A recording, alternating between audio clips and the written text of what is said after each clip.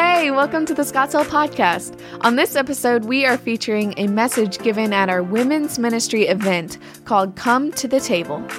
This message focuses on the importance of biblically authentic friendships. Enjoy! So for those of you that I have not met, I am Jamie Bentfeild. I'm the Women's Discipleship Coordinator here at Scottsdale.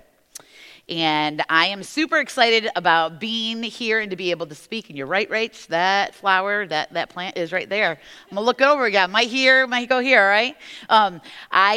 This is the first time I've ever done anything like this, meaning that I have written out what God has laid on my heart and that I am in front of all of you beautiful women and going to share.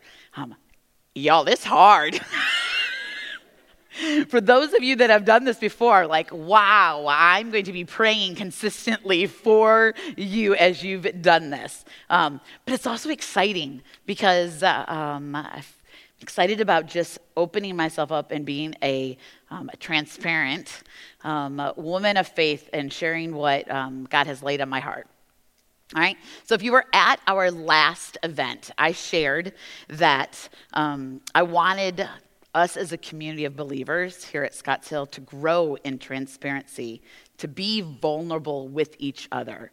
So as I was thinking of this event, Come to the Table, just kept coming to my mind. The Holy Spirit would just bring it back to to the forefront of my mind. And so when I think about coming to the table, it serves as a gathering space in most of our lives. Most of your homes, you gather to eat at it. We gathered to eat at it even this evening. Right? Maybe you read your Bible at the table. Maybe there's homework that is done by yourself or children. Currently, there's probably a lot of either us in the room or your spouse that are actually working at the table, right? At our house, we love to have family and friends over, and we love to play cards and games at our table. It is something that we do on a weekly basis. But if you could imagine, just for a minute, if your table could talk, I know, completely unrealistic. Your table's not going to talk, but if it could, what would your table say? Maybe your table would share conversations that are full of joy and those uncontrollable laughing fits that you might have, right? Maybe it would have be able to even share the smiles that are plastered across your faces, maybe from the last vacation or adventure that you all took, and so you're reminiscing about all of that. Or maybe you have a baby that's on the way. That's not me. That's not what we're celebrating. Not currently, right? Or a grandbaby that would be on the way. Maybe it's just the dad jokes that, oh my goodness, they continue to come and yet people still continue to laugh at them. Or maybe it would be a little bit more of sadness. Maybe it would be frustration or anger that your table would share. Maybe tears that have fallen and continue to fall from losing a loved one. Maybe it would be about the discussion that you and your spouse are having from a rebellious child. Or maybe it'd be about your husband sharing that he's addicted to alcohol or something else. Or it might be that he shares with you that he just doesn't love you anymore and that he wants a divorce. Another side of it is that it may be that your table wouldn't say hardly anything. It would just be silent, because if you were really honest, there's not a whole lot of conversation going on at your table. We share the stories of our life at the table. And for each of us, it looks different. When I was growing up, I grew up in Michigan. I lived there for 17 years before we came to here in North Carolina. So whether in Michigan or in North Carolina, I remember well that my parents, they modeled hospitality well. Our doors were always open, whether it was entire families that they were having over and that we were celebrating or having a party or just gathering or playing cards, whatever it was, or whether it was them allowing me to have a girlfriend or two or maybe even 3, over for the night, which ultimately ended up being 2 nights, or maybe 3 nights. Thank you, Mom. I don't tell you thank you enough. Maybe that's what you had, something similar to my experience. But there may be others that didn't have that. And maybe now you followed in the same pattern, that you recognize that making space at the table for another to join you, or when you join another table, that you're acting with intention and you're willing to be transparent to show others the real you. Just as Rachel shared, those first 18 years of life, she didn't show someone the real her. It's hard. It's challenging. You know, we're wearing masks now because of the pandemic, but we've worn masks for a long time. You wear that I'm happy mask, the I'm all together mask, or maybe it's the I don't need anyone mask, right? If you've listened to the radio at all, that Matthew West song, Truth Be Told, you know, a lot of times we say, I'm fine, but we're really not. We're really broken inside. We wear these masks because we want to give the appearance that we're good. We got it all together. Because we worry so much about what other people think about us. We don't want them to think that we're weak or that we're incompetent. So it's the fear of man that is so huge of the way that we act or we don't act. But coming to the table can be transformative. When we find ourselves welcomed at a table, we may find ourselves loved and accepted, no longer feeling alone. This also opens up space for us to show who we are, and that includes the good, the bad, and the ugly. So my prayer tonight is that God will show us how he desires us to show up as women in the Scottsdale community, that he will show us through Scripture that we are called to have a transparent and authentic relationships with one another. So would you join me in prayer now as we bring our requests to him?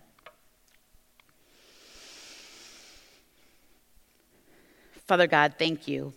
Thank you for the love that you have for us, that you've already come before us this evening, that you've prepared the hearts of each of these women in the room right now. God, I come to you humbly, that all of the words that come out of my mouth this evening would be of you, Father. I want to pour out all of myself, and that may all the glory be yours for the heart transformations that may come from the work of the Holy Spirit this evening. Father, calm my heart. May I slow down in my speech. May I speak clearly and boldly, that you will have all the credit. I thank you for the work that's already been done this evening in each of us, for the friendships that have already been formed. I pray that you will continue to work here, God, and that if anyone is here this evening that does not have a personal relationship with you, Father, draw them to you. Open their eyes, open their heart, that they will be so convicted that they would not be able to walk out the doors this evening without giving their life to you. It is in your precious Son's name, Jesus Christ, that I ask all these things. Amen. So when thinking of a friendship to talk about that would be a biblical, authentic, transparent, and vulnerable, there were a lot to choose from, but I landed on David and Jonathan's friendship. All right, so if you would, go ahead and grab, if you have your Bible app, it'll be up here on the screen. It is 1 Samuel 18:1 that we're going to turn to.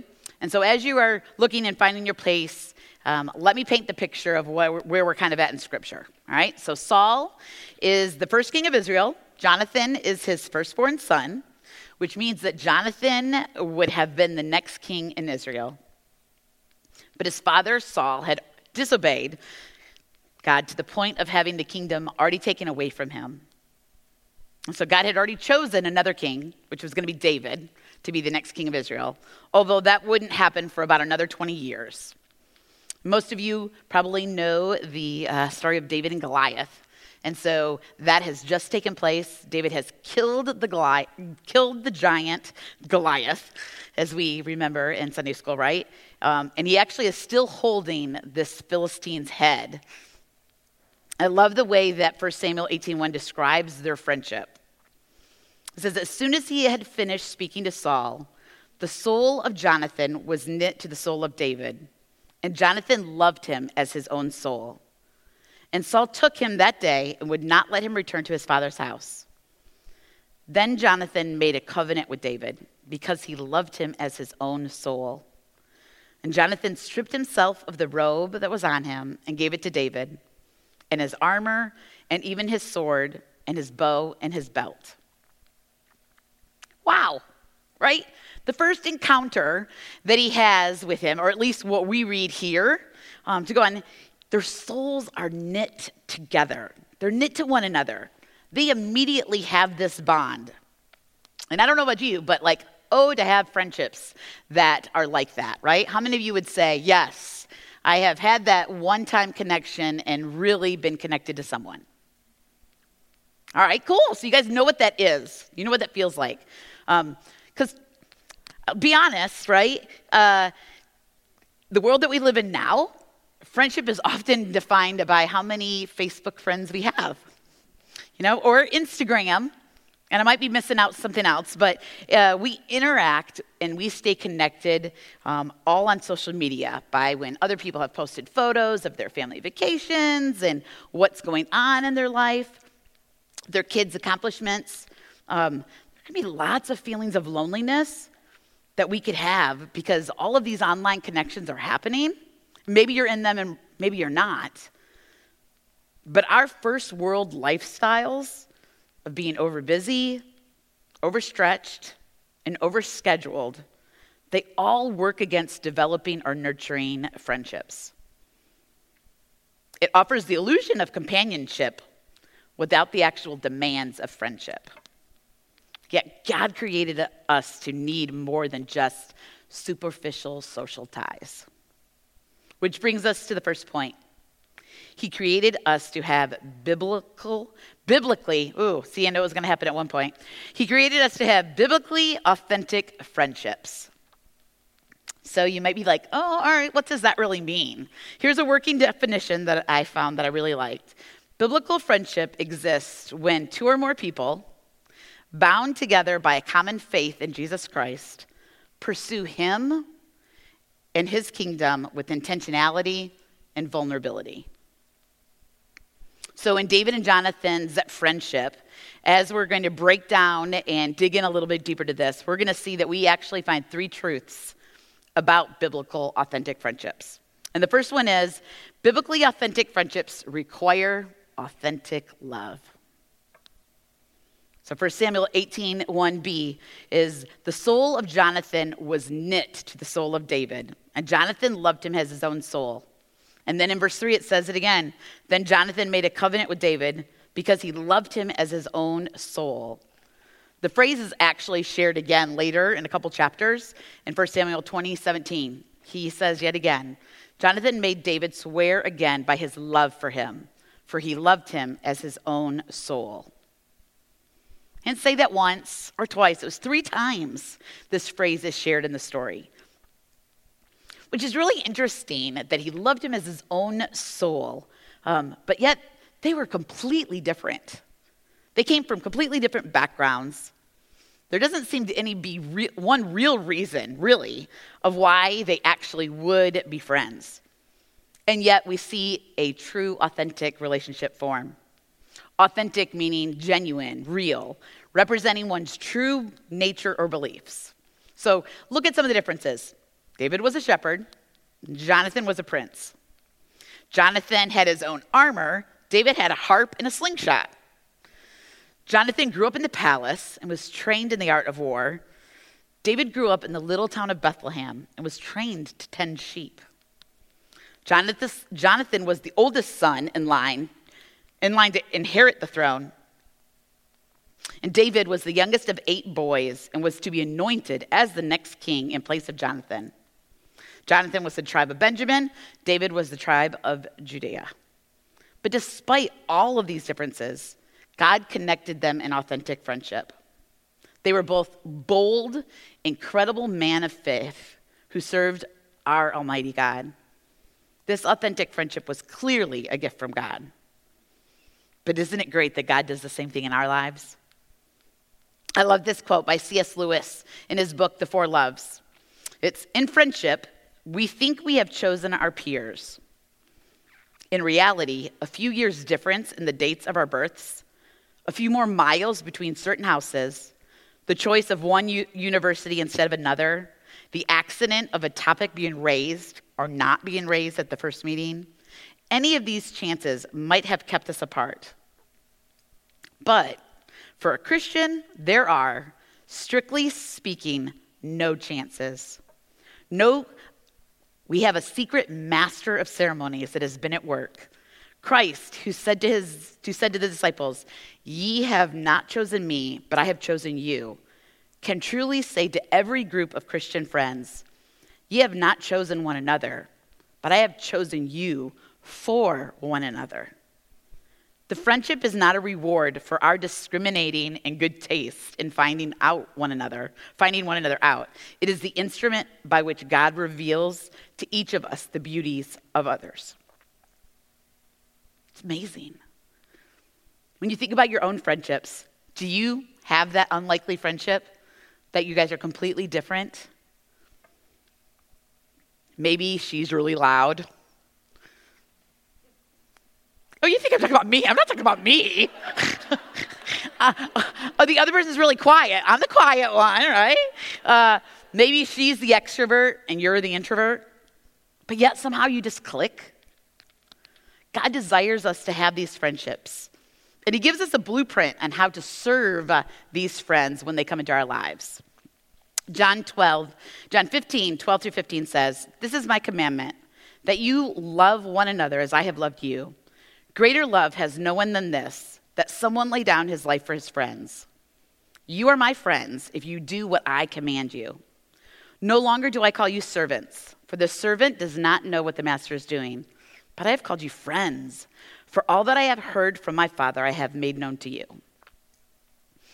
So not only do biblical friendships require authentic love, but these biblical friendships rely on substantial vulnerability, which is the second truth that we learn. If you look back at 18:4, it says, "And Jonathan stripped himself of the robe that was on him and gave it to David, and his armor, even his sword, his bow, and his belt." So these were symbols that he was the crown prince. He was heir to the throne, and yet he strips them all off. He gives them to David. So it's clear that Jonathan has surrendered to God and that he trusted God's decision in the choice of the next king, even though that meant he would never be king. In this, we see Jonathan expressing an amazing amount of vulnerability. When someone's being vulnerable, they're making themselves susceptible to the judgment of others. Rachel was very clear on that when she shared. They're relinquishing control. Vulnerability means they don't just let you know what's going on in their lives, they let you actually see how everything is affecting them. This involves them letting down their guard and truly relinquishing control. In other words, they're presenting an unprocessed, unpolished version of themselves. Can you think about and just imagine what everyone might have thought when they saw Jonathan doing this? He completely opens himself up to the judgment of all of those that are around him. I can imagine them just thinking, like, what are you doing? But what sacrifice there was there. We see that, the fun of technology and iPads.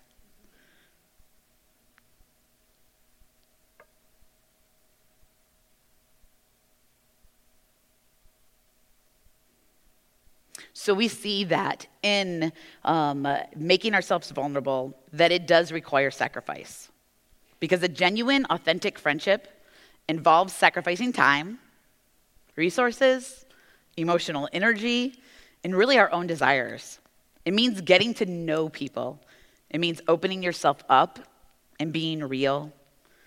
It means making time to spend with them. It means bearing with their failures and working to forgive them when they wrong you.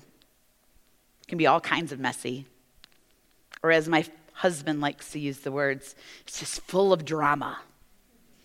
Drama, that's what we are, right? But Paul writes in Philippians 2, 3, and 4, do nothing from selfish ambition or conceit, but in humility count others more significant than yourselves. Let each of you look not only to his own interests, but also to the interests of others. When we show self-sacrificial love, we can tell a living story to the world crying out for genuine relationships. In and through such friendship, two people who have nothing in common but Christ can tell the amazing story of the gospel, of the friend who sacrificed everything to be in a friendship with you. I love what Colossians 3, 12 and 14 says, 12 through 14. Therefore, as God's chosen people, holy and dearly loved, clothe yourselves with compassion, kindness, humility, gentleness, and patience. Bear with each other and forgive one another. If any of you has a grievance against someone, forgive as the Lord forgave you. And over all these virtues, put on love, which binds them all together in perfect unity. So this brings us to our last point that we clearly see in their relationship. Biblical, authentic friendships include relentless commitment. Verse 3 tells us, then Jonathan made a covenant with David because he loved him as his own soul.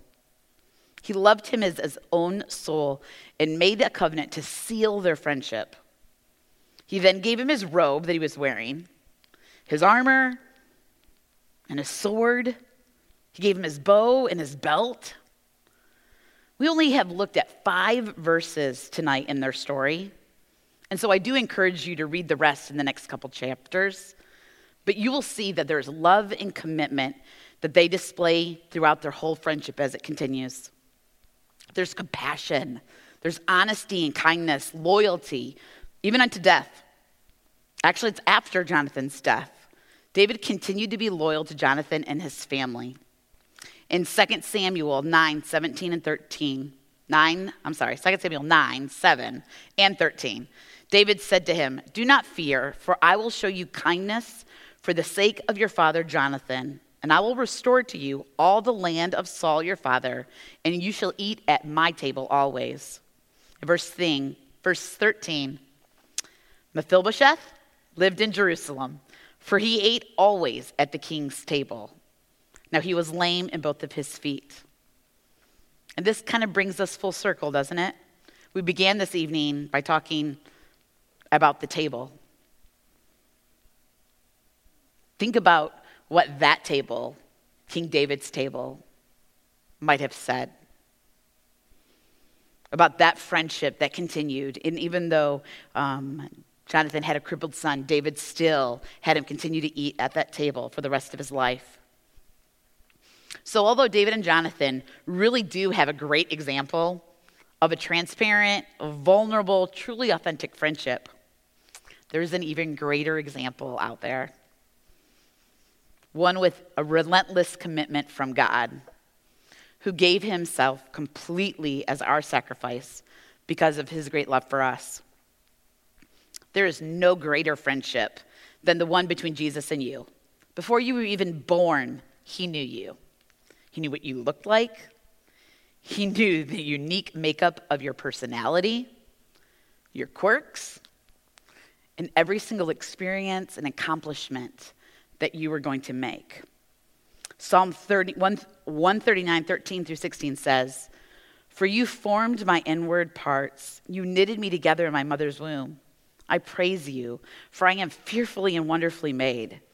Wonderful are your works. My soul knows it very well. My frame was not hidden from you when I was being made in secret, intricately woven in the depths of the earth. Your eyes saw my unformed substance. In your book were written, every one of them, the days that were formed for me, when as yet there was none of them. Jesus knows it all. And that includes every sin that you have committed. And yet he came and he paid the sacrifice for all your sins when he laid down his life on the cross. He bore them all. John 14:6 tells us, I am the way and the truth and the life, and no one comes to the Father except through me. Oh, what a friend that we have in Jesus. Friend, if you're here this evening and you don't have a personal relationship with Jesus, please don't leave without speaking to someone that can completely share the gospel with you. Because you may have plenty of friends, and they may be authentic. You may feel like they are real friends. But there's an emptiness there. Because there is no worldly friendship that will ever fill the void that the ultimate friendship with Jesus does. John 15:13 tells us, greater love has no one than this, that he laid down his life for his friends. Do you hear him calling you? He is inviting you to come to his table. Even right now, we have the opportunity to respond in praise to the incredible friend we have in Jesus. He invites us to come into his presence and respond to the truth of the gospel. If you're new to this podcast and want to learn more about Jesus or our church, go to scottshill.org/nextsteps for more information. If you enjoyed the podcast, you can subscribe to get notifications of future episodes. You can also share it with your friends via text message or take a screenshot and post it to your social media stories. Whatever you want to do, just make sure to tag us at Scotts Hill. Until next time.